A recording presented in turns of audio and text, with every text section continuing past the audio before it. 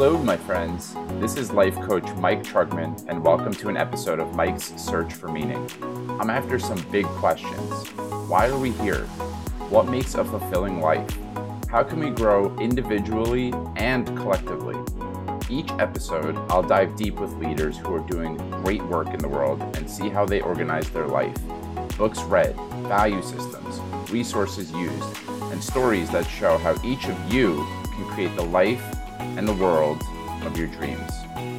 I am joined today by Kat Norton, who is also known as Miss Excel. Since launching Miss Excel in June of 2020, Kat has grown a community of over 1 million people on TikTok and Instagram through viral Excel trick videos infused with creativity, music, and dance. If you haven't seen her content before, picture freezing your Excel cells to Ice Ice Baby by Vanilla Ice, or creating a drop-down menu to Drop It Like It's Hot by Snoop Dogg. That is the type of energy she brings to her videos. Kat was recently awarded the Microsoft MVP Award and was named one of the top 10 social media influencers of 2021 by Forbes. Kat trains both individuals and companies in Microsoft Office and Google products through fun on-demand courses and live custom training sessions. Additionally, I'll be donating to and raising awareness for the charity or organization of my guest choice with each and every episode. And in this episode, Kat has selected the organization Pencils of Promise. I have donated, and please join me in donating. The link is in the show notes. And as you can tell from Kat's bio, and as you will immediately hear when she opens her mouth for the first time, Kat has such a contagious, infectious, high-octane energy. I believe those are the exact words that I used in the beginning of the interview. And she talks really fast and creates and moves through her life with a lot of purpose. Now, in this conversation, we talk about what underlies all of the work that she's doing today. And it starts with inner work. Kat didn't always like to be front and center and to be seen. And so in a lot of ways, starting a business is a supercharged personal development, immersive experience. And Kat found that out really quickly in 2020 when she went from having a very small following to having a massive following seemingly overnight. And there's a lot of inner child work that she speaks to in this conversation that shows how did she get comfortable from being terrified of being seen to having an audience of over 1 million people. And she speaks really eloquently to what's happening in her brain, what's happening in her nervous system, what are different practices that she has that allow her to keep expanding. She talks a lot about her relationship with money and how she had a very scarce relationship with money at one point. And so how did she call in all of this abundance and start living her dream life, not just her dream business, but her dream life? Kat and I also went to Binghamton together. So I've known her before she was Miss Excel, and she's such a sweet and awesome person. It's really cool to see someone like her excelling, no pun intended, excelling in the world and succeeding at the highest level. She's a really great, generous person. She wants to pay it forward too. I know that she really supports other entrepreneurs and creators like myself, and to be in her orbit is to really expand in abundance. So with all of that said, settle in, take a deep breath, and enjoy all of the wisdom that Kat is going to share with you right now. Hi, Kat. Welcome to Mike's Search for Meaning. Awesome. Thank you so much for having me. I'm so excited to have you on. I hope that I can match your infectious, contagious energy. It's high octane all the time. And I really appreciate that about you. And I know that you've done a lot of inner child work, and we're going to talk all about inner child work. And I start every interview the same way. This is a good on-ramp into the conversation for us. I would love to know what it was like at your dinner table when you were growing up. Ooh, great question. I'd say at the dinner table, it was pretty chill, the Norton team. Got a mom, a dad, a younger brother growing up. On the surface, I bet if you look through a window, it would look pretty normal. But then I also just had a lot going on upstairs from an anxiety perspective. So as I was younger, I had a pretty severe anxiety disorder all growing up. So that was something though, I did a pretty good job of hiding it too, which even if it flares up nowadays too, like I could be doing a full presentation, be having a panic attack, like nobody knows, Hmm. So, and like, I feel like on the outside, like looking in, it would look pretty normal, but there was definitely a lot going on. Wow. Hmm. How would you describe yourself as a child otherwise? I mean, it sounds like you presented a certain way and there was a lot more going on upstairs, as you said, but how would you describe what you were like as a child? I was definitely very creative. I Hmm. was always starting businesses. So, like, and for example, in kindergarten, I started making paper fortune tellers and trying to sell them in the cafeteria for a quarter. And then in third grade, I made a newspaper and tried selling it door to door, the Melanie Avenue News at the time. And then I went on, fast forward to even in college, I started a company selling high waisted jean shorts where I was going to thrift stores buying jeans and then like tie dyeing them, studying them, running this whole thing out of my backyard. So I feel like I've always kind of had this like entrepreneurial spirit. And then it was always like very creative. I was always like designing things, creating things, like doing like weird little art projects in my parents' house. Hmm. Where, I mean, I went to college with you, so where were Yeah. you, where were you selling in Binghamton, New York? Where were you going to pitch these different ideas? Like, where were you selling the jean? Was it jean shorts, you said? Yeah. So I had an Etsy shop. And luckily, I made them all in my size. So when they didn't sell, I was able to keep them. Love that. Well, I know that you were also, there was a fear of being seen, right? So there was the creative energy and there was the entrepreneurial spirit. And there was also, I've heard you speak about how in class, let's say, that you were scared to raise your hand. And I really relate to that. And I would love to know how that showed up for you, or maybe different stories that illustrate that, because I think a lot of people who are tuned in, I think everyone actually, tuned in, not tuned in, whether we think we're creative or not creative, everyone I think has a lot of creativity that might go untapped. And one of the excuses that I made for myself around not being creative was that I was just too shy. I was like, I don't have it in me to put myself out there. I'm a behind the scenes guy. There's all types of stories. And I just wonder how that showed up for you when you were younger. And even Yeah, now, I felt maybe. the same way. Yeah, yeah. So, really, when I was younger, I was much more of like a creative behind the scenes, and I would only ever raise my hand, one, if I had to, but two, if I knew I was right. So, it definitely had like this undertone of perfectionism, which really actually showed up for me in corporate as well. Like, that's kind of where the anxiety like grew into as I grew older. It was like perfectionism, it was imposter syndrome, and really just like not putting myself out there. But especially as a kid, it was like I would create all these things, but then I wouldn't really show them to people. Mhm. And I think that's kind of where it came into play. And then also, it was like a lot of like fear driven stuff. So, for example, I was a straight A student because I was scared of being wrong. Mhm. So I'd Mhm. spend a lot of time studying and it helped, propel me through life, like, because I did well in school, but I did well because I was scared of being wrong. Mhm. So, what was the corporate job that the predecessor to Miss Excel? Yeah. So I started working at Protiviti right out of college. It is a global consulting firm. And I'll never forget, I started off, I was doing securitization reviews for banks, which is as fun as that sounds. And every week I was flying to a different state for work. So for 3.5 years out of like the 4.5, I would hop on a plane on a Monday morning, fly to a different state, new client, jump in their spreadsheets, analyze their stuff, fly home on a Thursday. At that point, I'm like, it doesn't make sense to like move into Manhattan because I'm only home on the weekends. So I was living in my parents' house, traveling every week, just kind of like bouncing around. And then also, right when I started at the company, for fun, I was on the bench for a week. I built out an Excel training program. And someone looked over my shoulder and was like, hey, what is that? And I'm like, oh, just a little Excel training course because I became good at it during the MBA program, Binghamton.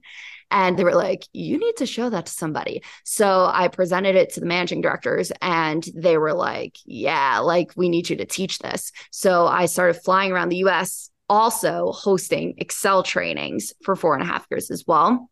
And at that point, I remember it was a push. Like I was pushing myself to do the public speaking part. And like that was kind of like the part where I was teetering, where I had like done it a little in college. I got a little better at it. And like that's really where I pushed myself in that arena to like, okay, you're going to stand up in front of the New York office, all your friends and coworkers, a lot of our college friends too, all work there. And I was just going to get up in front of 100 people and teach Excel. And I did it though. And I remember the first time I did it, I had multiple people come up to me being like, you should give a TED talk. Like that was really good. You're such a good public speaker. And I was like, really? And that's kind of where like those seeds are getting planted of like, okay, like maybe I could teach this stuff. Oh, that is fascinating. Could you walk us through what the fear looked like for public speaking? I think maybe it shows up differently. I know that you're very in touch with your thought patterns, maybe even somatically what was going on. And we can go from there. Yeah. Yeah. So, I mean, when I was younger, I remember like doing any form of public speaking was my biggest nightmare. I would like talk to the teachers, especially middle school, and be like, hey, can I present just to you in ninth period? And like after school, I would always try to like get out of it and like maneuver my way out of it. So I would get up there. I would be able to usually get the words out, but I'd be like bright red. I'd be shaking. And it was funny because I still remember the time someone in my class told me I was bright red and shaking because I didn't have the self-awareness at the time to know. And then once I knew what I looked like, it made it even more daunting to go up and do that, right? Because I'm like, oh my God, I look so uncomfortable. And so that's kind of where it started. And then as I got older, I remember in college, I was in the leadership and consulting major, and our professor, Kim Jossie, really pushed me.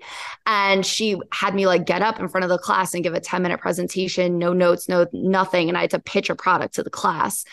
And I remember like that was one of the first ones that I did though, where I actually did really well. And I started to kind of see like, okay, like maybe you can do this. And then now even like now I've been presenting quite often and doing keynotes and things like that. I actually have my first really big in-person keynote coming up in San Diego in a couple months with like thousands of people, big audience. That one I'm really like, that's the first time in a while where I'm doing something I'm scared of, but like, overall, I've been doing them a lot more. So it hasn't been flaring up. But I remember when I first started Miss Excel, I had like a few presentations where like I can be having this panic attack and I can just full on, like nobody has a clue. And the show goes on and I'm doing things, but then I get out of it and I'm just drained. Like, oh, my energy is drained because I was in fight or flight that whole time. So then I come out and I was like, oh, and that used to happen at first too when I was doing webinars. I would do these webinars with like thousands of people and it's a lot of energy to hold. And I remember I can only do like one a day at the time because it would knock me out. And now I'll like stack them like 3 a day because I know how to kind of like hold the energy, hold the space, and I'm not like nervous about it anymore, It's like the whole thing kind of flows better. So it's really practice helps so much. Yeah.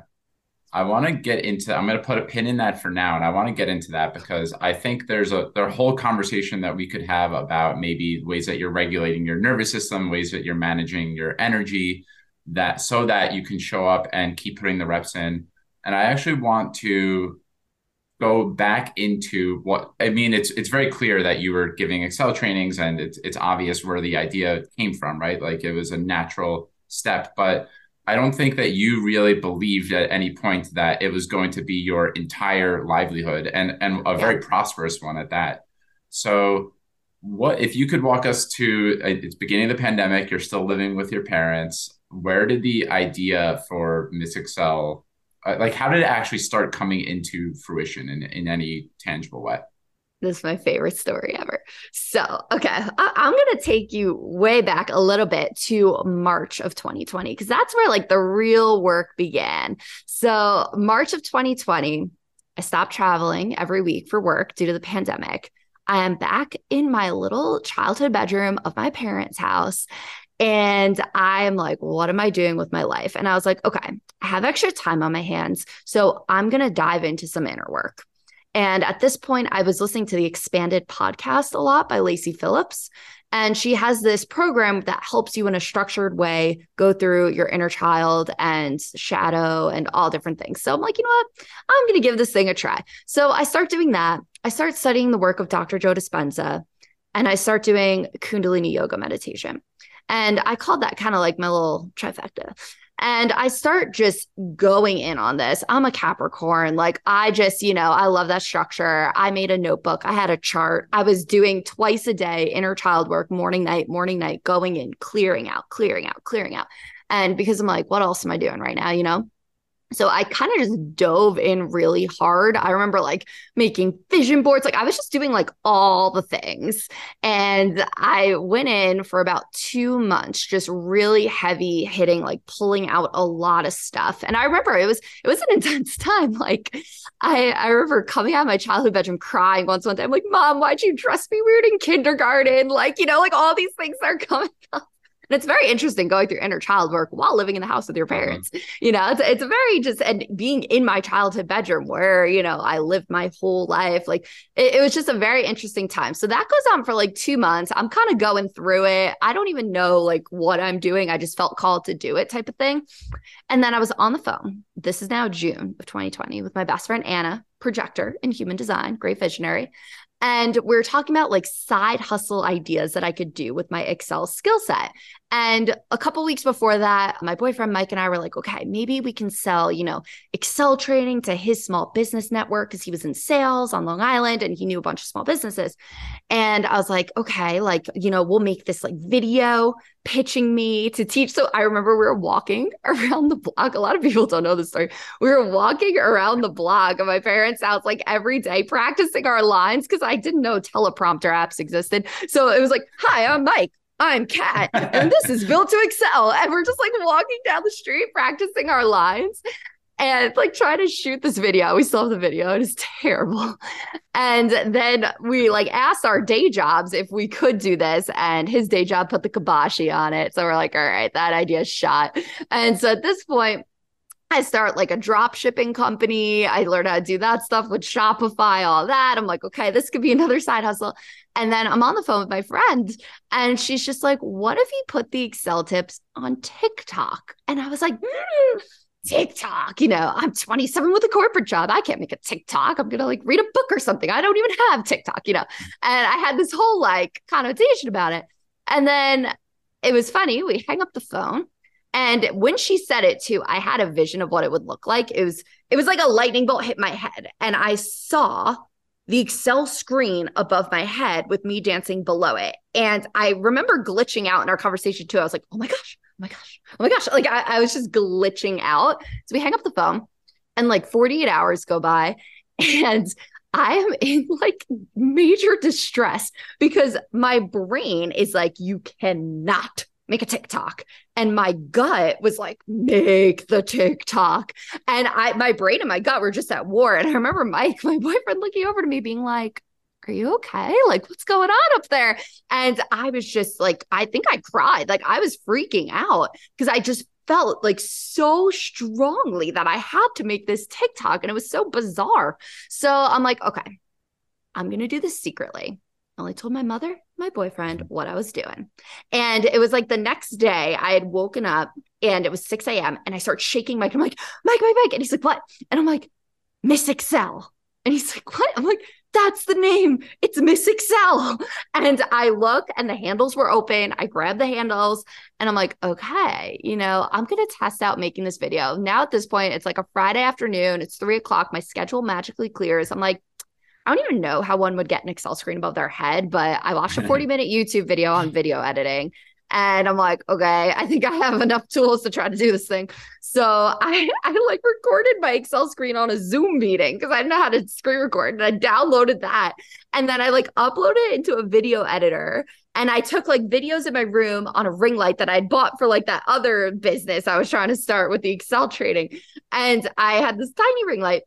And I record this video of myself to the 2Z slide by Drake, left foot up, right foot slide to the left and the right function in Excel. And so I make this video and I upload it. I put the screen above my head. And I'm like, oh, this actually looks pretty cool. So I'm like, okay, I'm going to secretly post these videos. I'm not going to tell anybody. And so it was June 7th, 2020. I post my first video. And then I was having fun. So I make like 10 more that night. I'm up to like 11 o'clock at night. I'm just wailing out these videos. My mom was like, what the hell are you doing in there? There's like all this like rap music blasting. I'm like doing whatever I'm doing.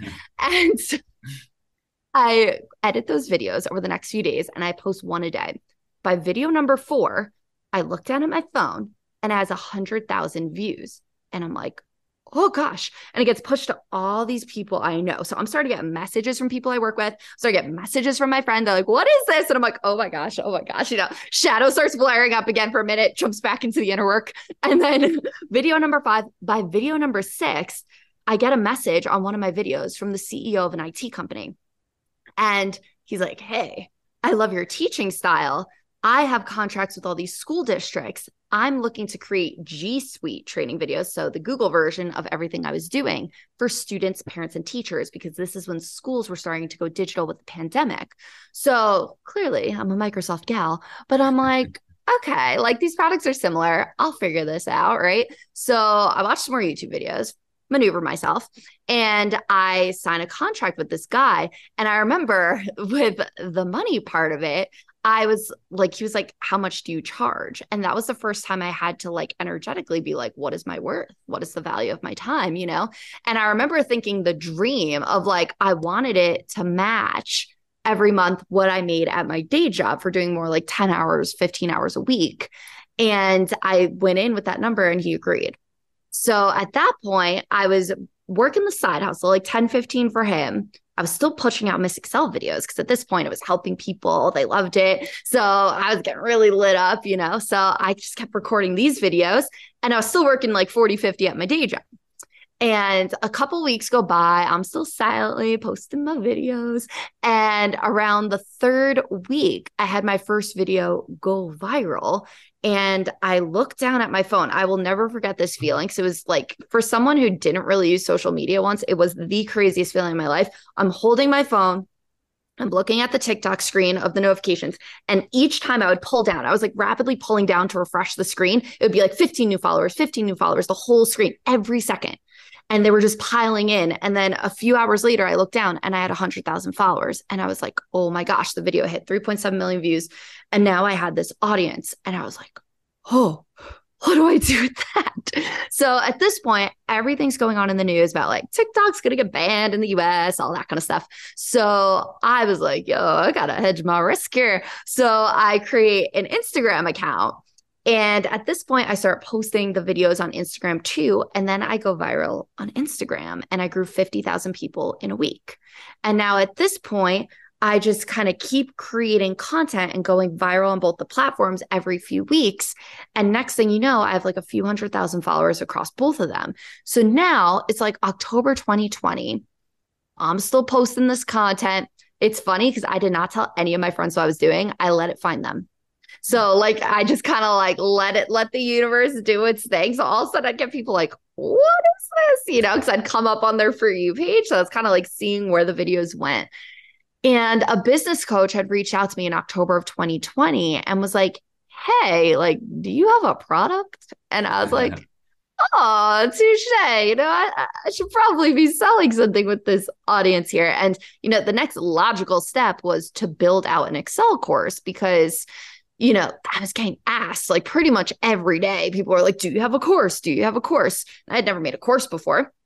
But I really was like, okay, I'm just going to channel my creativity into this thing and build out the most fun, entertaining, engaging course I possibly could. So I take 2 weeks off from my day job on vacation. I'm in my living room and I map out like 100 video Excel course. And I just like brain dump onto a piece of paper. And then I sat with it for a couple of days and like meditated on it and just infused it with like really cool things and creativity. Cause I'm like, how's the coolest way I could teach this stuff? Like I had like for functions, I made like Wheel of Functions, like a spin-off Wheel of Fortune. And I bought a green screen off Amazon and I was like, and I taught myself how to green screen edit and had this vision of like, and I made the Wheel of Fortune in PowerPoint to kind of be aligned with Microsoft. And so I had this like PowerPoint wheel behind me.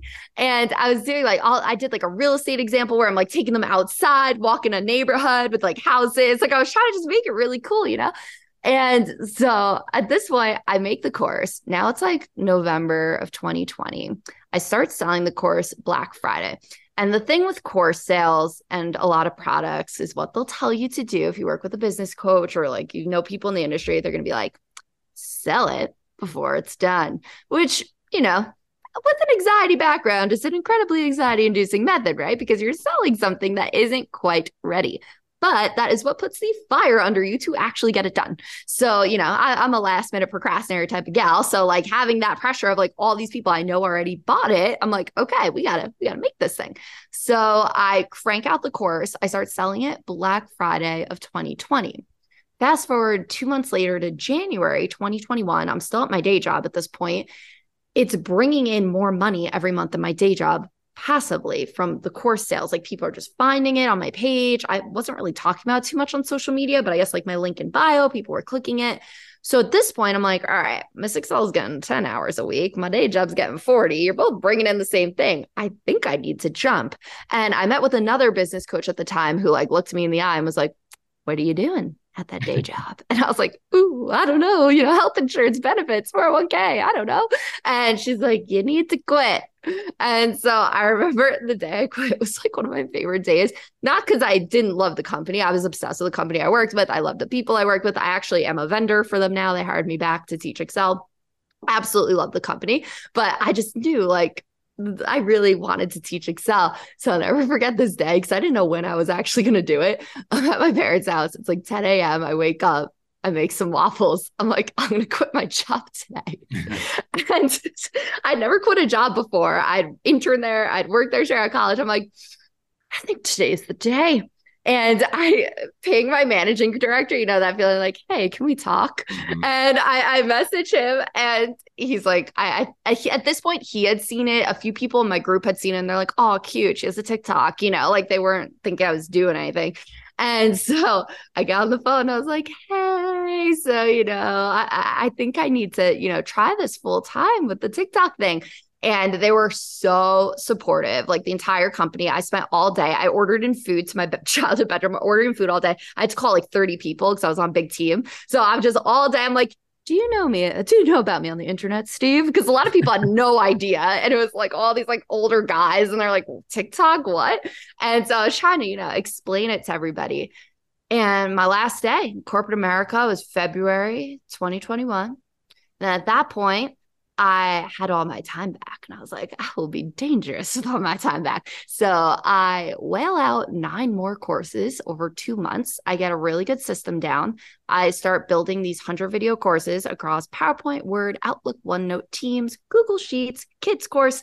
I just start whaling out. I get my system down where I could build a 100 video course all by myself, start to finish in a week. So I just stayed super regimented. And at this point, I was not doing my 15-hour a week work life. I was grinding it out, building those courses. I would take like a day to map out the content. I would take like 2 days to film, 2 6-hour days roughly, and then 3 days to edit. Last day, I post the course. And I was selling them before they were done. So that was part of why I did them all so quickly, but they were selling. And I was like, okay. And then by April 2021, I started doing webinars. And that's where financially the business went from like $10,000 in, my first year of 2020 selling to 6 figures in April. And then it scaled to 7 figures after I started compounding and like building out the different aspects of it. And then, it really started taking off in 2021. The press started picking it up around there too. So like the fun part about my business is it's been this like energetic game for me of what I can call in. So for example, the whole business that I run has been formed by inbound leads. So every press outlet, I've been in over 50 different global news outlets. I've never reached out for press once. Between Forbes, Business Insider, I was on BBC last week, like everything just comes to my inbox. Even from the first time, I was like, I'm just going to project this frequency of I'm doing cool shit over here and I'm going to build this thing and the right people are going to find it and the right people are going to reach out. And I kind of just went in with that mentality of like not reaching, but just receiving and like tapping into the feminine energy of that. And that's what I feel really allowed the business to scale. So then like the press started picking it up. And then I did like a really good interview on The Verge in October of 2021 that went on and went viral. And then that got picked up. So the whole thing just kind of scaled really quickly once I had the baseline down. But I do think that like the underlying thing of this whole business is the inner work that I did beforehand and that I continue to do because it doesn't end. Like there's always new levels to reach, things that come up. And especially when you're on social media and you're getting like a lot of attention, there's always positive and negative. We live on the polarity planet. So the bigger you get, the more people love you, the more people hate you. And you have to be able to kind of hold that energy field of like, okay, you're going to get negative comments, but I let them roll off me because I know who I am. I know my shit. And I just kind of let it do its thing, you know. But that is, in a nutshell, the story of how Miss Excel was formed. Beautifully done. Well, thank you for sharing. There are many, many, many elements that I want to zoom in on. And some of them are, it's really multiple dimensions of inner work. So I want to start with just, when you named Dr. Joe Dispenza, you named Lacey Phillips. And in my experience, I'll say my personal experience, but also in just understanding humans and understanding behavior change, a lot of times we start following those people or those types of people. We start getting into personal development because we are in a lot of pain. And I'm wondering, during your, I guess it was like 4 or 5 years at Protivity, Yeah. was it something you were always into? Did you always study personal development work, inner work, or were you coming from a place of pain? Was it a place of vision? Was it all the above? Yeah. So I started kind of getting into the space in 2019. I, on a whim, went to Morocco on a Kundalini yoga retreat. My senior at work at my day job quit our day job and went on to teach Kundalini yoga. And she was hosting her first retreat in Morocco. And that was something like so scary for me to just up and leave the country. I went with my best friend, who's actually the one that had the vision of the Miss Excel putting it on TikTok. The two of us were like, let's just do this. This is wild. We've never done this type of yoga before. Like, had never tried it. We went right before we went to like a class in Manhattan, and I was like, I guess we should try this because I heard they breathe really fast and like I don't want to pass out or something. So I'm like, let's just try this thing, you know? And we loved it. And I was like, I felt so energized after. I was literally just like high on life. I remember like walking through the streets of Manhattan after being like, everything's so beautiful. Like I was gonna be been to Manhattan, you know, it's not all birds are beautiful. But I was just, you know, like so high on breathing, which sounds wild. And I was getting all these creative ideas and I just felt so good. I was like, okay, I'm going to go try this. So I went to Morocco and I did Kundalini yoga multiple times a day. And then at the same time, it was also a surfing retreat. And I had a fear of the ocean. And I thought it was a good idea to sign up for a surfing retreat. But I was like, I'm going to push myself because I have this thing in my head where I'm like, the only limits we have are the ones we place on ourselves. And I'm telling myself this narrative that I'm scared of the ocean, right? Like, and I really went when I was younger. Like, I got sucked up in the waves when I was little. It definitely formed that little, you know, like the fear of getting pulled in the undertow. But I'm like, you know what? I'm just going to sign up for this thing and try. And every time I jump out of my comfort zone and I push myself, like, I know that's when I grow, you know? So I'm like, oh, I'm going to do it. And I went and I surfed 5 days in a row. I got up on the board and I had this whole like revelation. I was like, whoa, like I could do anything. I'm the only one standing in my way. So that was kind of where it began. And then I started studying a lot of this stuff because I thought it was really cool. And then when I read that book, Breaking the Habit of Being Yourself by Dr. Joe Dispenza, I literally read the first 100 pages and it changed my life because for me, I'm like a very logical Excel mind, as we may have guessed. I needed to see the science behind the law of attraction. I had the whole like, think positive, good things will happen narrative, right? And I was kind of like, yeah, but my logical mind was back there like, you really believe that? Like, is there something? Yeah. And so when I read that book, which Dr. Joe Dispenza, if anyone listening doesn't know about him, he really demystifies the mystical. And when he teaches and explains things, he goes through a lot of these concepts and brings science to back them. So a lot of the different law of attraction concepts, quantum physics, but he breaks it down in a way that you can understand if you're not a scientist as myself. So I read the book, was like, oh my gosh, we're creating our realities right now. What kind of reality do I want to create? And at this point, I'd been listening to the Expanded podcast for so long, and she just does a really good job of like subtly selling it every episode. So I think after a year and a half of listening, I'm like, you know what? She's running a sale. I'm like, maybe I should try this thing. And I just like latched on because basically you put headphones in 20 minutes, you're in a meditative state. She does binaural noises. So you get into theta and then she speaks prompts and then you're able to get these memories from childhood that just pop up that you haven't thought of in so long. And she teaches you how to reprogram them up there in the field. And it sounds wild, but like you don't like forget any of your memories and stuff like that. But just over time, you show your subconscious that there could have been another way that then removes the electromagnetic charge of the memory that's currently projecting in your reality. So, for example, I, had this vision of me in preschool crying every day with my teddy bear. And it was funny doing this in my parents' house because I remember telling this to my mom. She was like, Kathleen, that was like 2 days.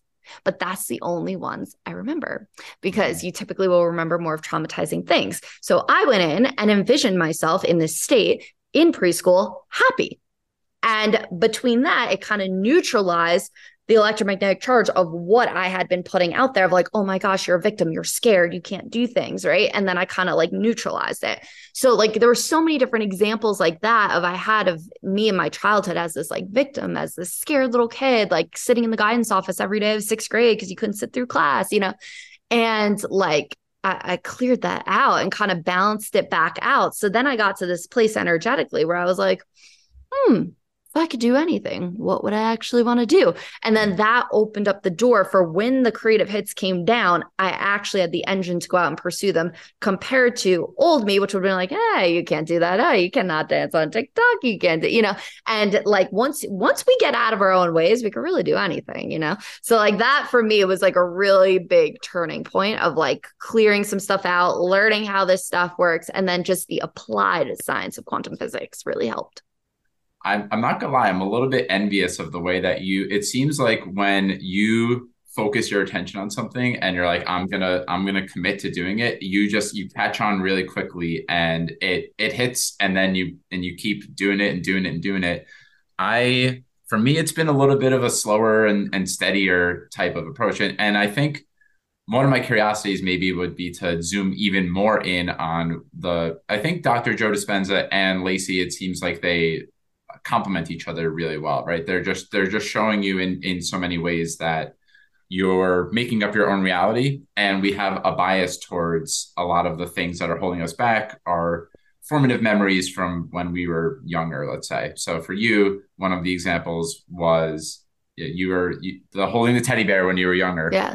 I'm wondering if would I rather go personal example here or further explanation of the work? Yeah. I think I want to do both, and you can answer in either order. Like any other examples that came up for you, and like just a couple more reps of what it is, and then also an explanation of what is Dr. Joe Dispenza, or like what is helping you to create you named theta waves at one point. Yeah. So it's just like a little bit of an explanation of what is happening in your brain in what we mostly consider consciousness, and what's also available in altered states of consciousness. Absolutely. So taking a step back as well, I feel that for me, which I think might be the case for a lot of people, right? Just an underlying thing too. These are certain modalities that worked really well for me. Different things work for all different people, right? And it really just is a matter of finding a modality that makes sense to you and that works for you. There are so many different things in this space. But for me, I kind of needed something that was working on the logical mind and then something that was working on the subconscious. So I kind of hit it from both angles. And then the Kundalini yoga that I do kind of underlays between the both of them. And that's like my active daily practice. And so with the Joe Dispenza piece, for me, I needed to see some science. Like the man is literally doing experiments and he's testing all these people's brains before and after meditation. I also started studying meditation because I feel like meditation could get a bad rap sometimes because people are like, oh, I can't I think too much, I can't just sit there and go home and clear my mind. My mind's not clear. Asking someone to clear their mind and not think is like asking your heart not to beat. Your brain is always thinking. You have thousands of thought options per every second, right? And so really once we kind of pull that expectation out of like, it's okay if I have a thought, while I'm meditating, then it gets into, okay, why are we meditating? What's going on? And meditating is really our hygiene for our brain, right? It is the time where we can go in and let our subconscious clear things out. It's working things out and it's giving our brain this break. It also, for me, is kind of the bridge between the left and the right side of the brain. So the left side of the brain, we got the logical side, right? Analytical, your girl works in Excel, we're up there. Yeah, I was a very left brain driven person. However, I also do have the creative side, right? And this is just an aside where if you are trying to play between these two realms and really optimize that space, it definitely helps to leave blocks of time in between when you're transferring between different spaces. So for example, I'd be in corporate, I'd be on all these meetings, working all day, grinding out my spreadsheets. And it's like, let's put in a 30-minute time block to have a creative brainstorm meeting. If we're all in our left side brain, so we're not coming up with that million idea, most likely on the right side brain, right? So same thing goes with meditation. So I use meditation there as kind of like my bridge to take me from the left side to the right side. So then I'm able to kind of like flow in between the two of them. And so really I view meditation as one, a mental hygiene practice, and then two, as a way to tap into the feminine energy, tap into more of a creative flow state, so then be able to go create things. So I kind of needed though to understand that before I'd actually start doing it, right? Because like you're like, everybody's meditating, it's just trending. Why am I actually doing it? I needed to read the science behind that. So that's really where Joe Dispenza came into play for me. He also has another really great book called Becoming Supernatural that I've been working on myself. His books are a bit dense, but when you get through them, it is mind-blowing. And I made it a personal goal to go to one of his in-person retreats this year. So that's something I'm going to do as well.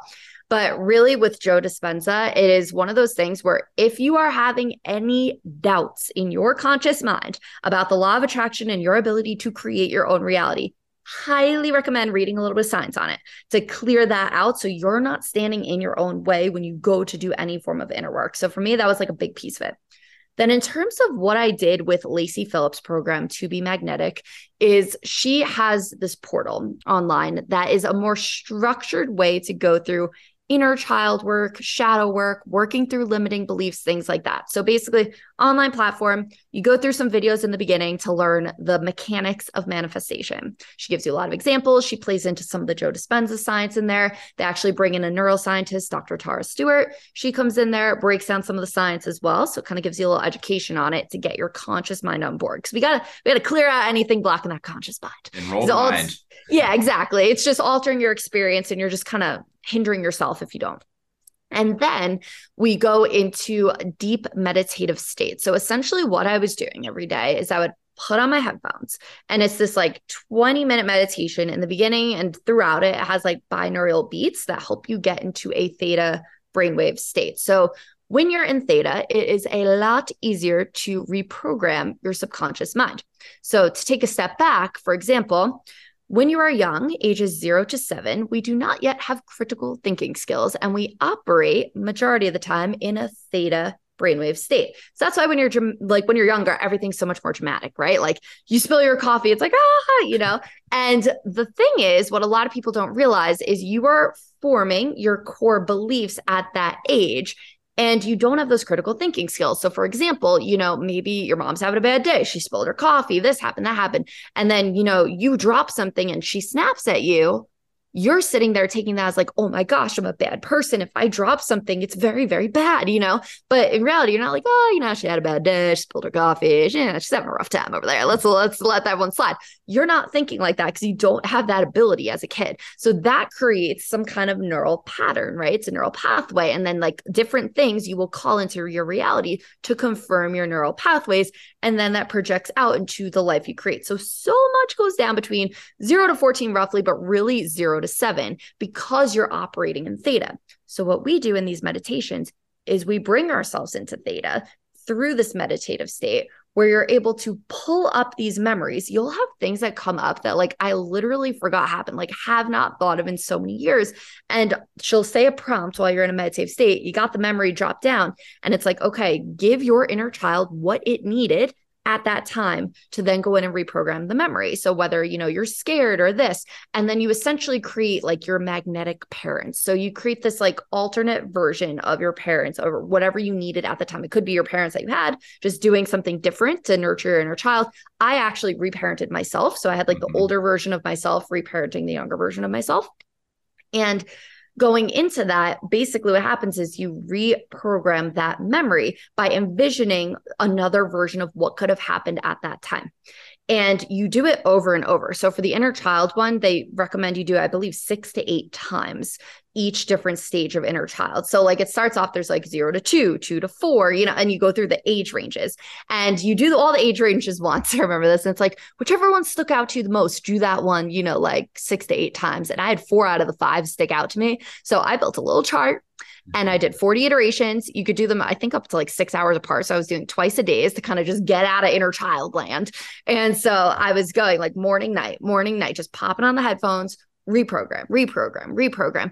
And then you do this whole section 2 of like shadow work where you're able to envision the darkest, like worst version of yourself, and then essentially learn how to love that version of yourself and merge into it. For example, I had a lot of acne growing up and it was something I was always trying to hide. And it kind of ties into, I think it projected as like a manifestation of like trying to hide myself. So I was always like wearing all this makeup, trying to hide my face, right? And then it got to the point where I was just talking about it to people because I pulled out the power that the shadow had over me when I bridged it into my current reality. And I'm like, yeah, that's me. That happened. Yeah. And then that actually cleared it up. So it's one of those things where like when you're able to bridge with your shadow and accept those versions of yourself, it removes the power that has over you. So that was another like really powerful practice with it that I did. And there's so many other different modalities, right? Depending on what you're working on. Like if you're calling in, a job, if you're calling in money, if you're calling in love, if you're calling, there's all different things where you can kind of go down different rabbit holes to reprogram from that lens of all different memories that you have that are creating your reality. Because a lot of people too just don't understand how much of an impact that inner child stuff can have. And just on the current thought frequency running through our mind, right? And then the third thing I was doing was the Kundalini yoga, which for me, that is like my everyday practice. That is essentially tuning your antenna of your crown chakra to the energy that you want. So for example, like I have certain practices where like there is one called Fists of Anger that you do, and it's 3 minutes. And if anything ever pisses me off, I have the tool now where I go into a back room and you do this like O-shaped mouth breathing and this arm movement. It's called Fists of Anger. And in 3 minutes, I am so calm. And I'm like, whoa.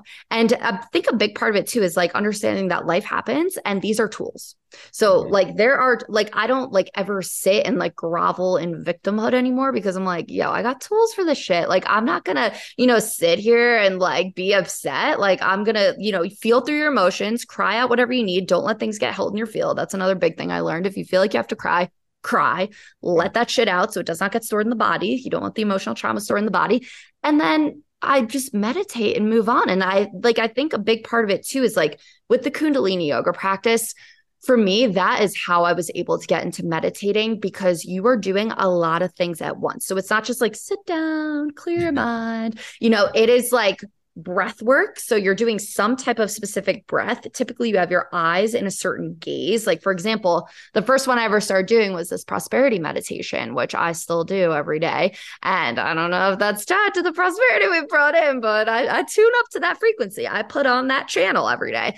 And you're doing a hand movement. You have a particular eye gaze. You're doing a certain breath and you are chanting a mantra. If you're trying to focus on, I'm like, okay, I got to chant this mantra, breathe this way, do this thing. It's a lot easier for me to tap out of my current normal thought streams that are just like chattering on because I have a very active brain. So it's always trying to chat with me. I'm a big planner. I'm always do. I'm like a very much a manager mind. And so for me, I give myself those 3 minutes or whatever it is. Typically the meditations are 3, 11, or 31 minutes. And a lot of the ones I do are just 3 minutes. So I go in, I do my 3-minute meditation, and that gives my brain the time to tap out and then tune into the different frequency that I want. We view Kundalini yoga as a technology. So it's a technology to be able to go in and tune your aura, tune your field, make it bigger, make it clearer, and do these different things. It is a very esoteric practice. However, there is a lot of science that backs it too. Like there's all different experiments that have been done on, different people. Like there's examples too of how like mantra can help with autism. And like they've done experiments like playing it around kids who have autism and like how playing the healing gong or the gong can break up your different brainwave patterns. So I was sleeping with the gong playing super low. That's like breaking your patterns. There's so many ways too that you can like take these things and kind of slip them into your day to day. Like I have a matcha box playing next to my money tree and helping that grow. You know, you can play it next to your water to restructure your water. If you ever go down the water rabbit hole, anybody, you know, I've gone down the whole water rabbit hole and like playing mantra to like restructure your water. And like, there's just so many things you could do with it. But for me, kind of understanding that technology of Kundalini yoga and then just like, you know, seeing how it worked in my day-to-day life was really like a big part of why I stuck with it too. And it was like an easy practice. I'm like 3 minutes a day. My best friend teaches it. If anybody on here is interested, I could give you the link to that, Choices and Outcomes, where I meditate now. This is the best part. I meditate every morning for 20 minutes with myself, my boyfriend. My dad got super into it. So now my dad does it like 3 times a day. The man, he like did a 180 on his life overall. Wow. And it's been incredible for our relationship, but we meditate every day. And now my mom's in there too. So I wake up every morning, I'm meditating virtually with my parents. There's a lot of the Miss Excel following is in there now as well. So we got like my team, the community, my parents, my boyfriend. We all do this practice together though. And it definitely, it's, you know, Kundalini yoga is the yoga of awareness.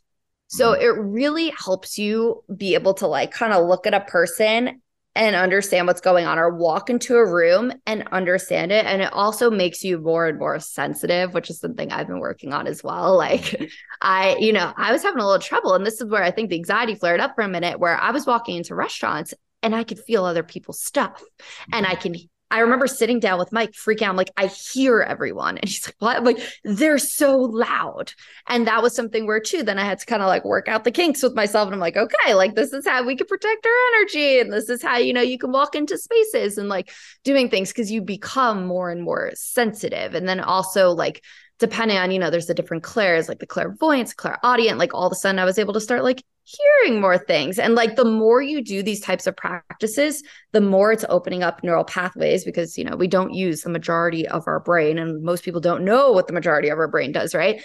But the more Kundalini yoga that I do and like the people that I practice with, the more you kind of unlock different parts of your brain. And then these abilities come through where like, I'm doing this meditation every night. It's 11 minutes. It's like this little chanting meditation.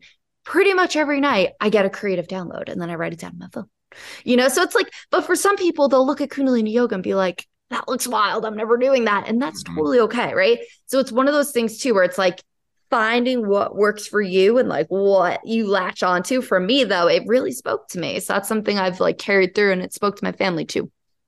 You are on fucking fire, Kat, and let's just keep rolling. I wrote down, I wanted to get to your core beliefs and ways that you program new beliefs. And I'm interested in money. Let's just start there, because like, for an example, I don't know what the exact statistic is, but there is a very large percentage of lottery winners that revert right back to the money that they had before they won the lottery. And the same is true of, let's just say, professional athletes who, if they came from a place of poverty, they make a lot of money, have developed no new beliefs, probably no new habits, and the money seemingly evaporates. So I don't know what your financial situation was before. I'm guessing there was some level of scarcity around money. So if we just focus on that, what were some of the core beliefs that you had around money? And what are some of the new beliefs that helped you open up to the possibility of having a 7+ figure business in the first place? Yeah, I had a lot of reprogramming to do in that section. So did not grow up with a lot of money, especially around the time I got to like high school, college. I was pretty much on my own financially. And so I was working a lot during high school, and then I got to college and had a ton of student debt. So I paid my way through college and my MBA program.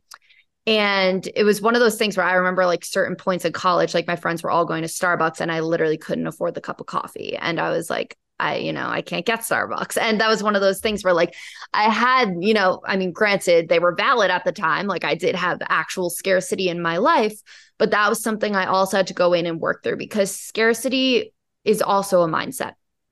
And I think a lot of it is generational, depending on who programmed you and where those programs started and who programmed them and so on. So like, I know a lot of the boomer generation, like my parents, for example, like my mom more in particular, still has, we work through this together, a lot of scarcity. So it's very much like, oh, don't spend that on that. Like, don't buy that. And she still tries to come at me with it sometimes. And I'm like, Mom. And luckily, I'm still like firm in my money beliefs now that I'm starting to try to like reverse program her scarcity limits. You know, like I fly her out first class to come see me, and she has so much shame and like guilt about that. And I'm like, Mom, like I want you to have a lovely experience. Like, it's not a big deal to me, like, except, you know, and I recently retired my mom, and like that was something she had to like mentally work through, right? And like, so this is something too where like a lot of times when you heal yourself of these like money wounds or whatever type of like energetic wound it is, they always say this too: you heal generations forward and you heal generations backwards, because then you're not projecting that on future generations. And then also it helps heal your parents. Like when I built this business, my family life like 10x in the positive direction through like so many different ways. And really, like, they started manifesting more money. Like, so many things started happening once I kind of healed this and started projecting a different frequency, as did my parents. So that's something where I definitely had, especially on my mom's side, and we joke about it now because she knows it. And but there's a lot of scarcity written in there where she's always like, Kathleen, like, keep your feet on the ground. Like, how much did you spend on crystals? Like, you know, like it's I have a crystal dealer in Sedona. But like Tucson Gem Show, hey. But there's just a lot going on. And so for me, I think it just kind of happened as a byproduct of reprogramming a lot of my childhood. A lot of that dropped off. And it's interesting though, on my dad's side, I just remember him always saying when I was younger, because my dad is like fluctuated with money. And I remember him being like, money's not a big deal. I just want more of it. You know, like he always kind of had this like, yeah, like money. But my mom was more like the scarcity, like, hold it, you know? And so that was something I definitely had to work through. I think through a lot of the reprogramming, it kind of just happened. And I think a cool part of it too, which I recommend to people if they're starting a business, is not going into it through the lens of like, this is going to pull me out of my day job and I need this thing to work.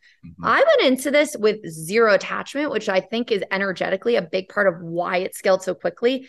I was comfortable at my day job. Yeah, I was living in my parents' house and all my money went to my student loans. But, you know, I had a roof over my head. I was feeding myself. I was having a good time.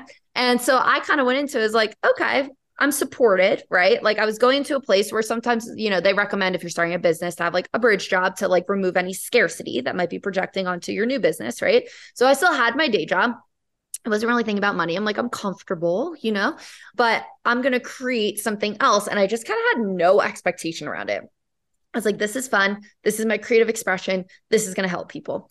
And really going from that mindset of, I don't need this to make me money, is what made it make so much money, because I just wasn't projecting any scarcity on it. So there's like a whole aspect too of like the universal laws and like the laws of polarity, the laws of magnetism, right? And like those are things I like try to play into as well. And really the magnetism of like looking at it and just being like, all right, I'm going to place this here. And then I don't give a fuck. And I'm just going to like do my thing over here. That is what really helped it kind of turn into this like energetic vortex of attracting money. Like the business got to this point where it literally just prints money. Like it's a mostly passive income business. And the more I work on me, the more the business grows. Like we're this like connected entity.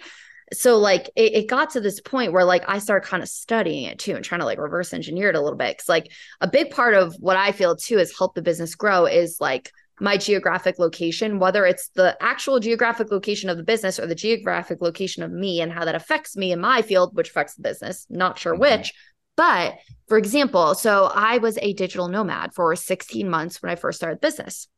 So starting around October 2020, I started renting a house in a different place every month. So first place, I was super called to Sedona, Arizona, which is, if anyone hasn't been there before, it is this beautiful red rock place. A lot of people go there on vacation, and a lot of people go there though too for spiritual purposes. So it is an energy vortex. There are tons of energy vortexes here. There's 4 main ones, and then there's tons of little ones everywhere. My house is actually on one. So we have like the twisted tree. That's usually how you could tell when the trees grow all twisted and stuff that you're in it. Because literally, like, if you think about it too, right? If we back up, if people are like vortexes, what are you saying right now, Kat? So think about the gravitational pull of the moon on the ocean, right? So the gravitational pull of the moon makes the waves in the ocean. We are mostly water. So the moon also has an effect on us. And that goes into all, the studies of the moon. Like my dad used to call me literally every time when I was in college, especially like, he's like, dude, it's full moon. Watch your shit, man. Like it's full moon. I'm like, okay, dad, because like things happen. And typically people's blood pressure will actually be like a little bit higher. A lot of times there's more like babies born during it. Like if you talk to people that work at hospitals. So like there's this like gravitational force going on like with the moon. So similar effects with vortexes on the planet. There's certain places on the planet, people have measured them with all different devices, where the energy is just like whipping and stronger. And typically there are two types of vortexes. There are ones that go up, and then there are ones that go down. The ones that go up are better for manifestation. The ones that go down are better for doing like shadow work, healing work, things like that. Sedona has a couple of ups, a couple of downs, a bunch in between. Some actually do both. And for me, I really gravitate towards the up ones. But I've been in other places, like when I lived in Hawaii for a couple months, and it was a feminine energy, like downward vortex. I was crying like every day, and like my life's pretty good. And I was just like going through it for some reason. And I saw that reflection in the business, in sales. And then I'd come back to Sedona. And literally, even now on the car ride or on the flight, when my body knows it's coming back to Sedona, I have massive deals in my inbox. Like things just come out of left field, massive press opportunities, massive corporate deals. Like it's like hilarious now that we do it, because like I jump in and out of the vortex a lot. And I'll literally, when I'm here, huge things happen. So then at this point, I'm spending 16 months traveling. I lived in like Miami, Austin, Texas, San Diego, Hawaii, Scottsdale, all over the place. And everywhere I go, I'm kind of like watching the business. I'm watching my mood, my vibe, what's going on. And everywhere I went, I'd compare it back to Sedona. And I was like, it's not Sedona. It's not Sedona. And every time I come back here, the business would just grow and flow so easily. And then I started researching it more and like talking to people. And a lot of people in the entrepreneurial space will actually physically fly here to do their launches, because the launches do better in the vortexes. So this one, I'm like, this is where your girl's got to live.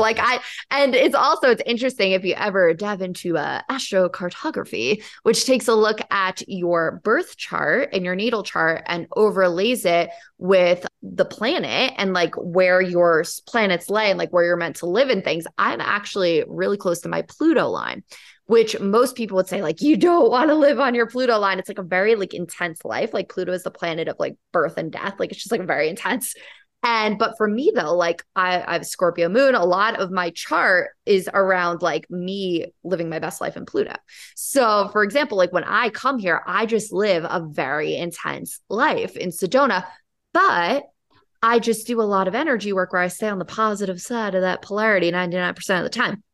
So for me, like it's intense in a great way. And I wake up every day just like so happy here and like so full of joy. Like I literally cry because I like look out the window. I'm like, oh my God, I can't believe I live here, And like, it's like, this is the way I look at all this stuff too. If you're sitting here right now and you're just like, Kat, what's going on here? If I just take a step back, I'm like, yeah, I came to this planet to fuck shit up in the best possible way, right? And that's what I always take a step back and look at. We dropped down on this planet wherever we all came from. And you look at this shit and you're like, yeah, I came here to fuck shit up. Like, we're going to go wherever we go after, right? I want to look back and be like, I did everything I wanted to do and I lived my life to the fullest and I did all the things. Like, I'm not here to play small.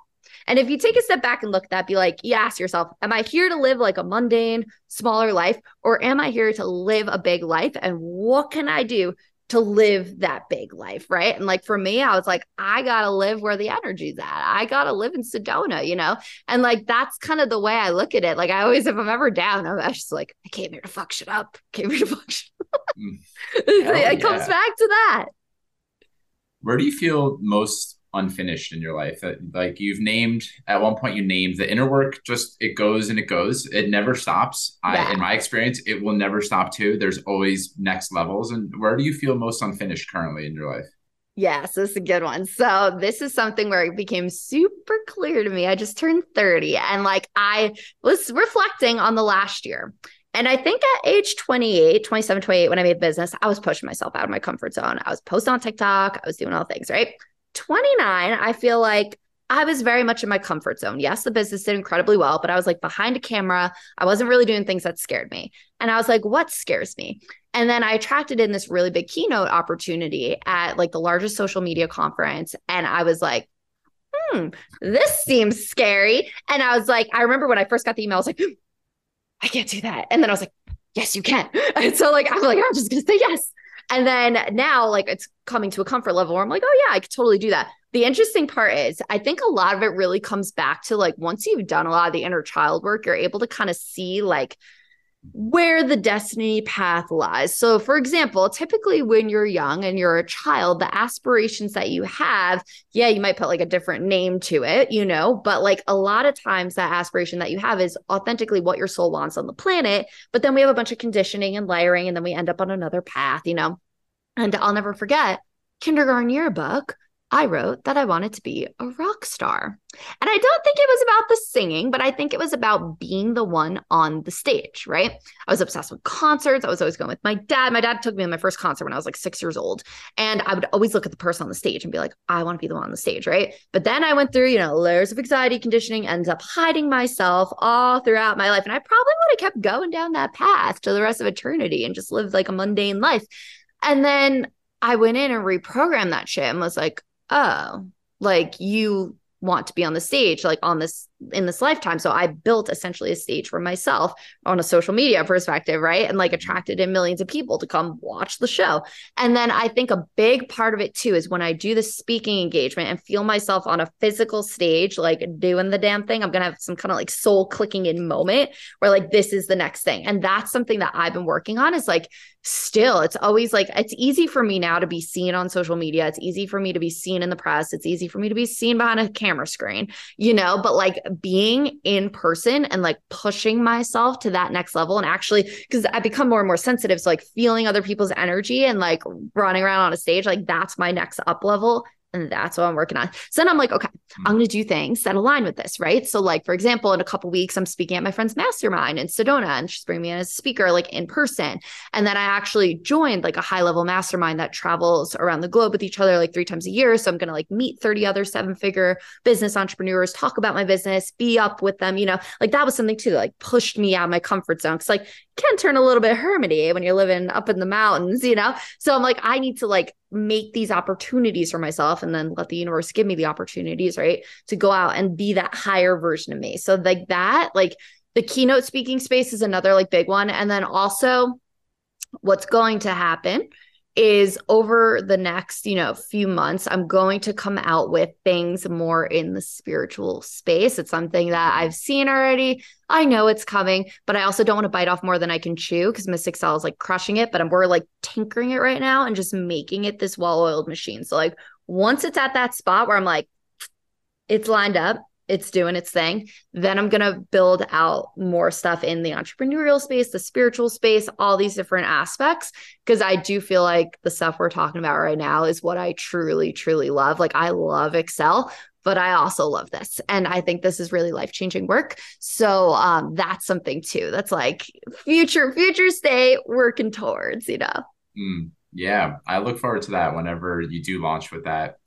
I'd be curious to hear if do you look at the negative comments that you get about yourself sometimes? And what would be, like, I think I can go there with you. I wouldn't normally ask this to another person, but what's like the harshest thing that someone could say that would really poke at your wound? And how would you like sit with that and be able to, I share the aspiration to give a TED talk, to be in front of a large audience, to have a really large following. And there are many parts of me that are still that hermit, that fragile, tender guy that doesn't want to be poked at in any way.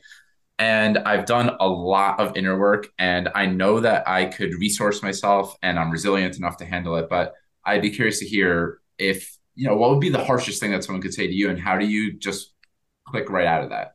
I've got the technique. So this is one of the favorite lessons that I've learned recently. And just first, an overall note is anyone looking to get into social media and put yourself out there, I highly recommend having some kind of inner work practice before you post yourself dancing on the internet to the left function or something like that, right? Because like 0 shot 1, I would have never done it in the first place. But 2, there's always polarity on the planet, right? Like no matter what you're doing, you're going to trigger somebody because really it's all about their inner shit and the way that they're looking at you and then they project it onto you, right? Like they're going to tell the story about your life to themselves that they want to believe based on their current reality, right? So this is the great example of how I look at things. Imagine I turned to you and I was like, Mike, you're a blue frog. Would you sit here and be like, oh, she called me a blue frog? Oh my deepest gosh. fear. I'm not going to sleep tonight. I can't believe you just called me that. Yeah, my core frog. wound. Right? Like, no, because you would look at that and be like, all right, lady, like, have a good day, you know, because you deeply know that you are absolutely not a blue frog, right? So for me, I was like, okay, I need to get all this shit to a place where it's blue frog, right? Where it's not going to come in and affect me. So basically what happened is when I first started the business, I would get a lot of comments like, stop dancing. And it's from like Joe with 12 followers. And like, okay, Joe, tell me how to live my life. You know, like I was able to view it from a lens of like, okay, like this person doesn't have a following. They don't do well. And I wouldn't take advice from them, which is also a really good piece of advice. I never take advice from someone who I wouldn't trade places with in that area. You be respectful, you respect their opinion, you say thank you, you walk away. There's people, as the bigger you grow, who are going to try to project, you should do this, you should do that. Have you ever had a business?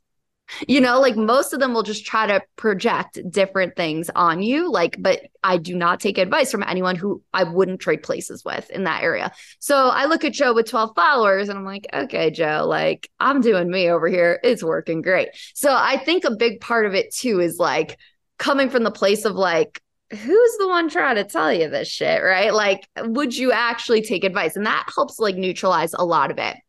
And I remember for me, like going through where different things would happen. And a big part of it, like one that I had that came up was something that like someone said something was in like poor taste or something that I did. And I felt like I insulted someone. And for me, that brought up like a wound of like, okay, like I'm a people pleaser still. Like there's something in there that's like, I don't want to piss somebody off. And that was something where it's amazing when you get triggered by things because that is your teacher. That shows you, okay, that's what I get to go work on. And so, especially right when I was first starting, we were kind of like cleaning it up a little bit. Like I'd have little things pop up here and there. And I'm like, ooh, do I actually feel something right now? You're like, okay, thank you. Bless you, human. And I would go and get to like work on whatever that is. Right.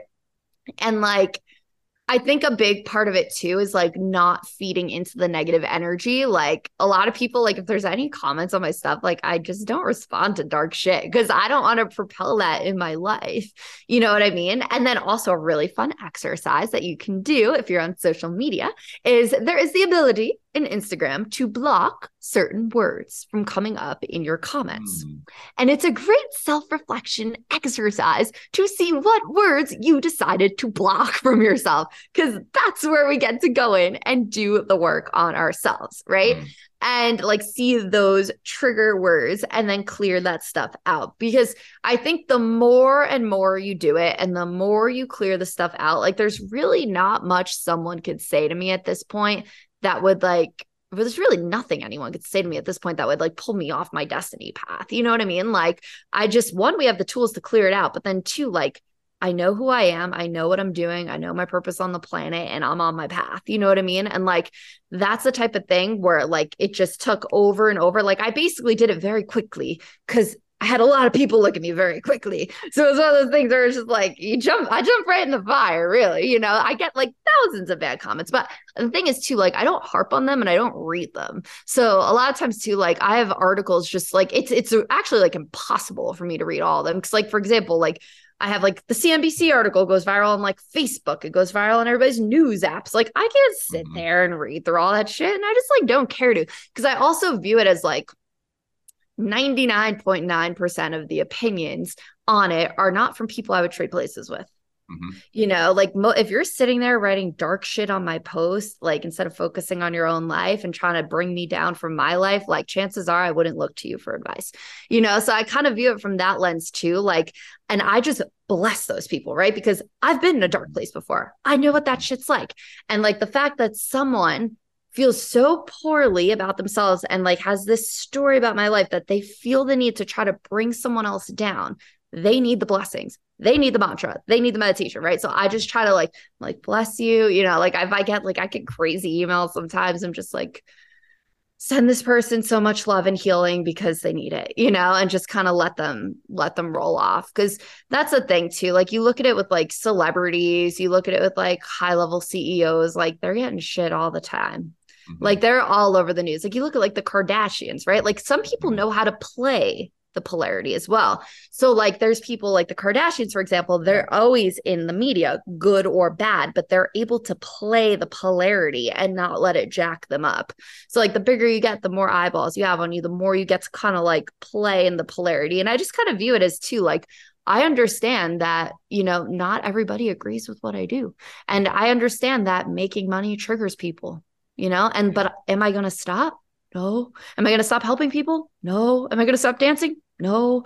So it's one of those things where you also look at it as like, what's important to you? Is it making all the randos on the internet happy who are not going to be happy no matter what you do because they don't like you?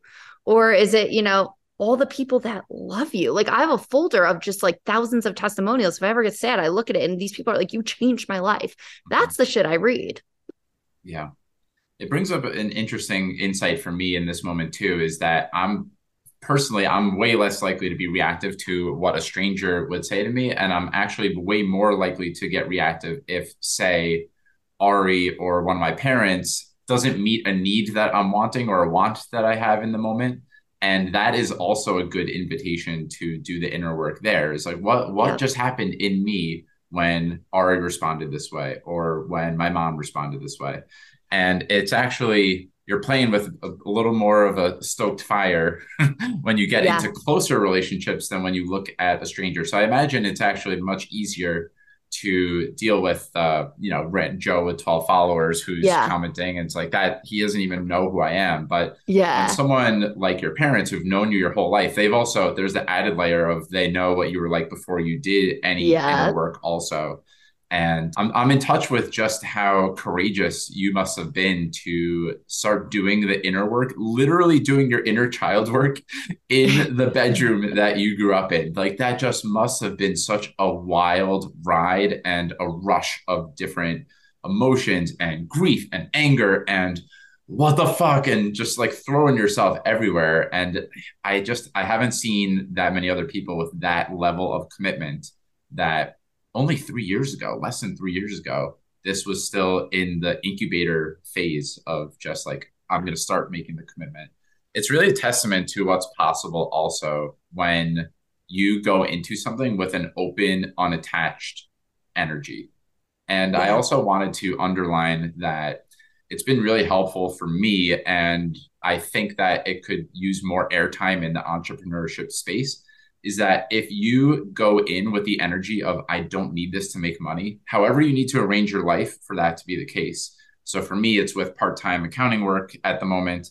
It looks different for every single person. But if you take the venture and really release, like, I do not need this to make money, and also create the belief of, but I deserve to have lots of money and to have that prosperity and abundance, it is a powerful combination, like really potent to be able to pull both of those levers at the same time. And it's something that it's a tough dance, but you've named polarity multiple times in this conversation. And to be able to hold both is like bombs are exploding everywhere. Thank you. Thank you. Yeah. I mean, it just kind of comes with the territory too, right? We're always learning as we go.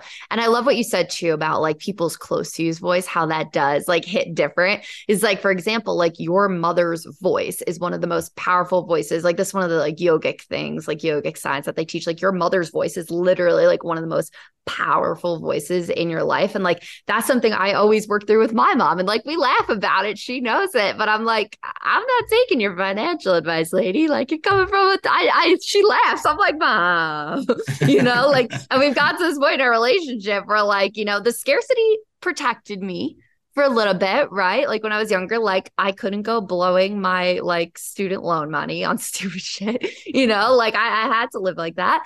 But like, I don't need that protection anymore, right? Like I'm out here like doing my thing, and like the more like money we attract, and like I joke with her, I'm like, how much money do I need to make for you to calm down?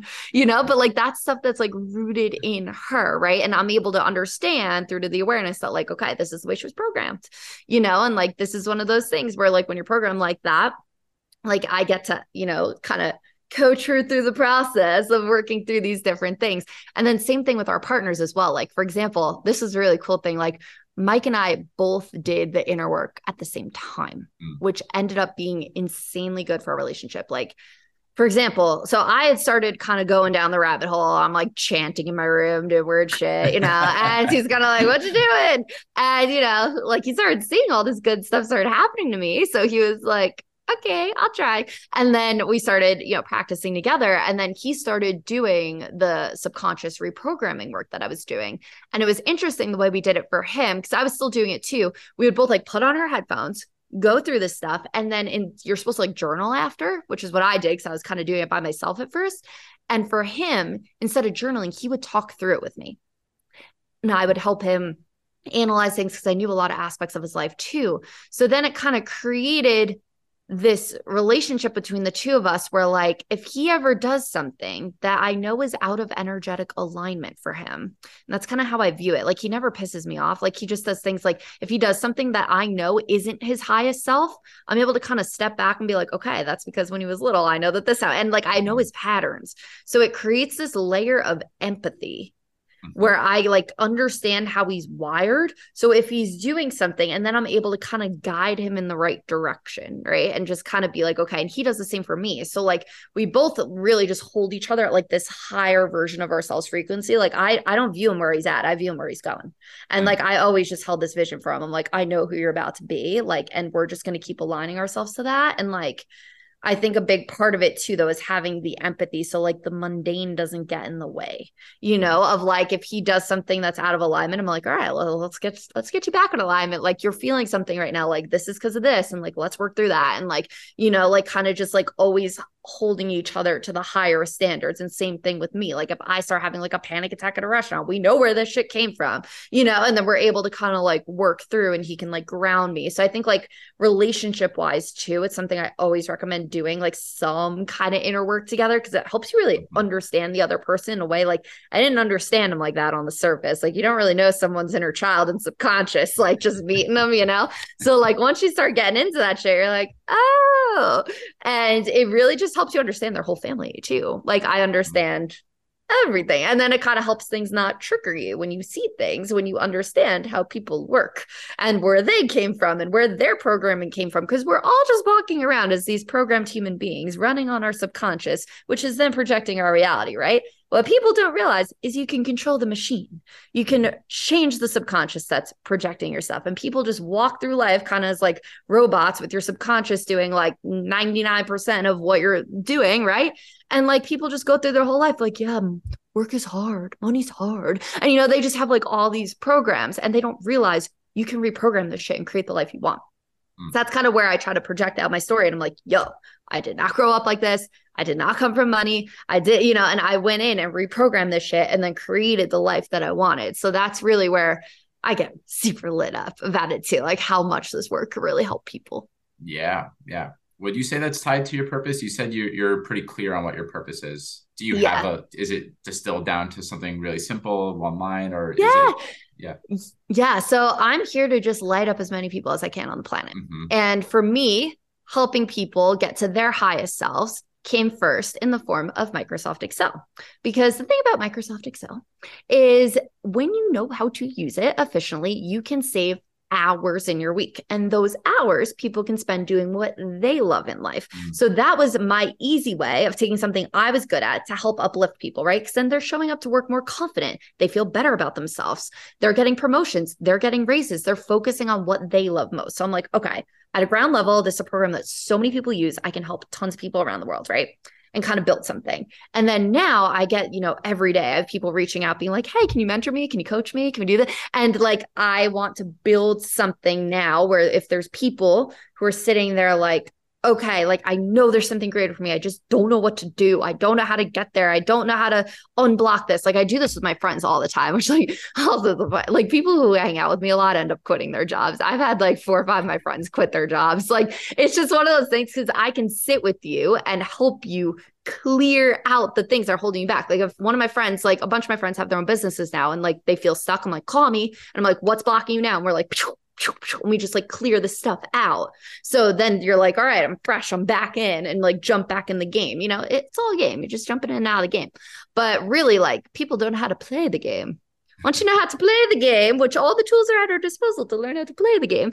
And a lot of times too, like a lot of stuff I'm saying, if you're sitting there right now and you're like, Kat, this is great. Like it worked for you, but I'm not like that. I can't do that. Right. Like a big part of it is like kind of educating your own conscious mind on how it works. If you're interested, you know, if you're like, maybe, you know, I'll look into this. Like there's so many resources that like, hopefully one of them, like you'll feel good about, you know, and then that can like totally unlock so many different things for you instead of just like playing the narrative of like, this is my life and, you know, this is how it has to be. Cause I was like that my whole life until I started looking into this stuff. And I was like, wait, I can actually do what I want to do, create my own reality, create financial abundance, create, you know, the life I wanted.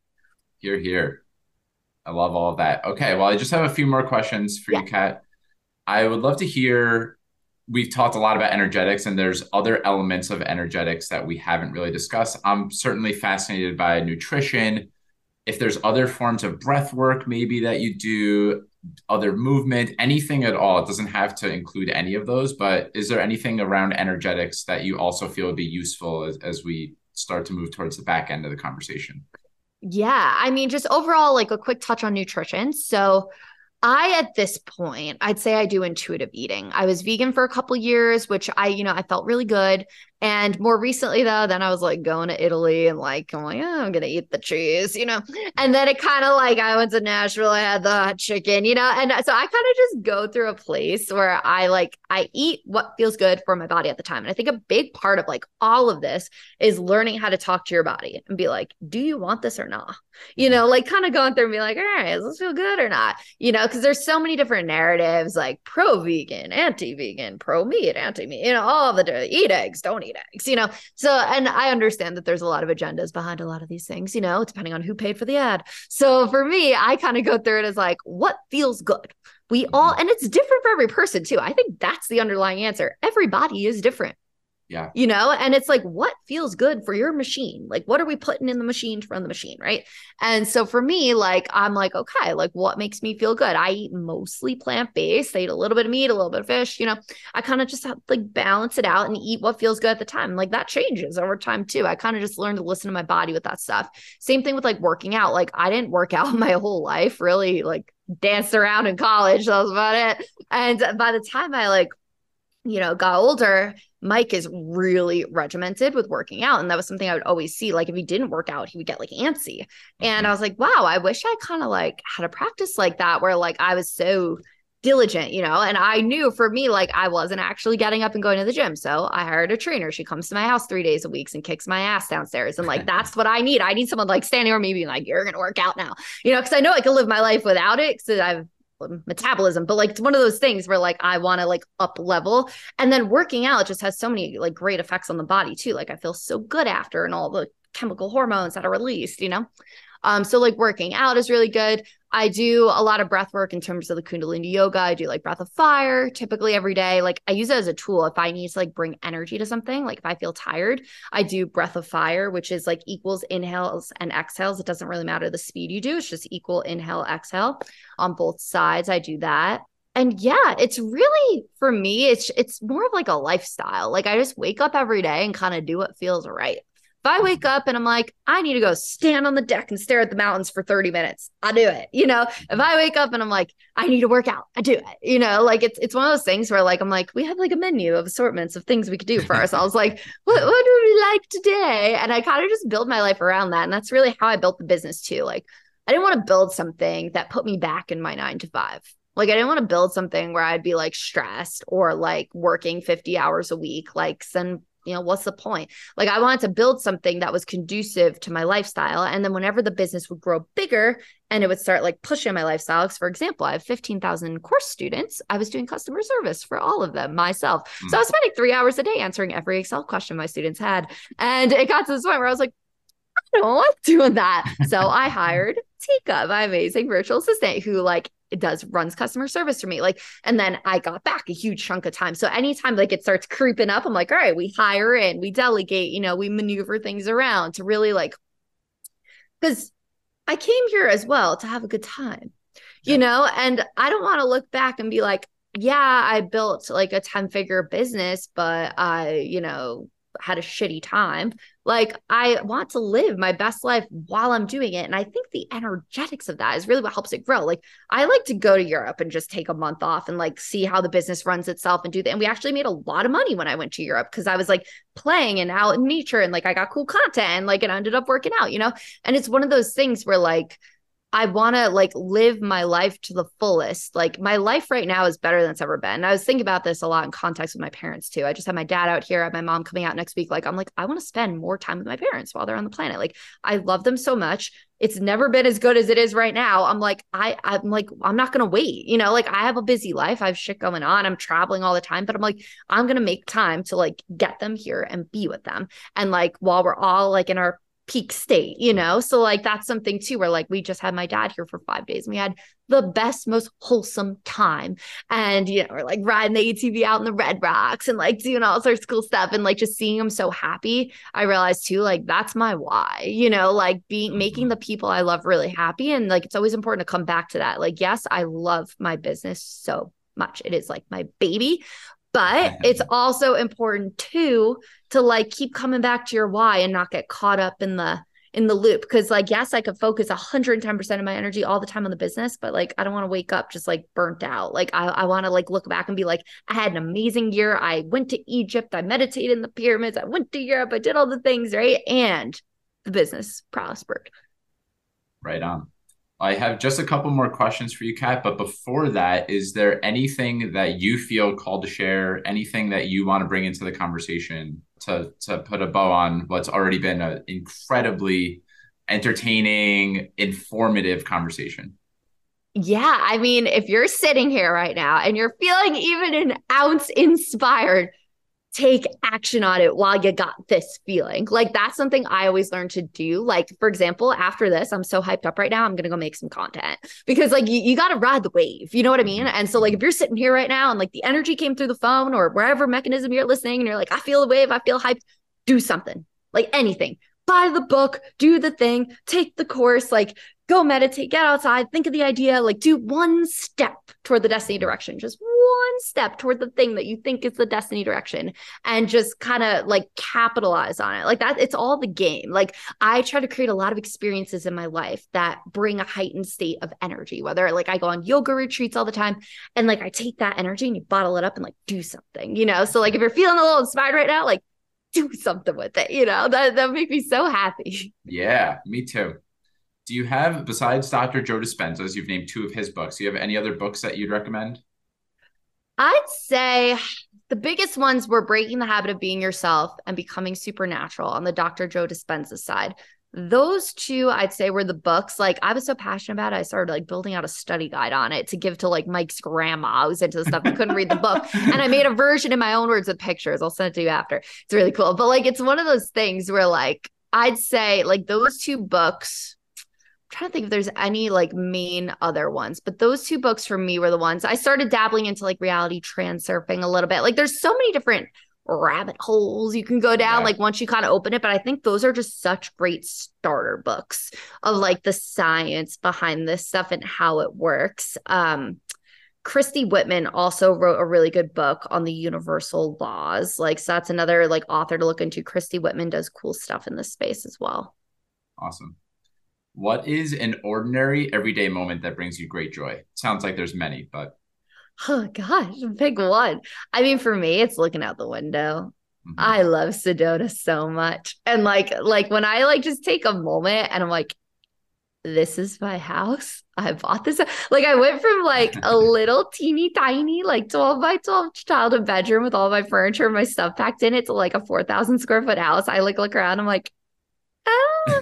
Like I have this moment where I'm just like, this is my fortress and I just create things here. And like just having this like this thing that I manifested, like I dreamed of living here. And like just like the like when you see your manifestations come to life, it's one of those things where it's just like, oh my gosh. So like that's one of those wholesome moments where like at least once a day I try to just like look out the window and be like, this is my life now. Cause it changed so fast, you know, like I went from like cranking out like monthly service reports for securitizations in my childhood bedroom, like my parents' house with like no money to like, you know, building something where I was like, wow, this is what I actually wanted. And then it came through, you know? So like just remembering those moments and like celebrating the wins, I think is really important. Like a lot of people get swept up and like they win and then they're like, okay, that's not a big deal now. What's next? You know, which I'm very guilty of doing. Like great things happen. And then I like that, you know, is my new level. And then I'm like, okay, what's the next level? But it's really important to like celebrate the milestones that you hit.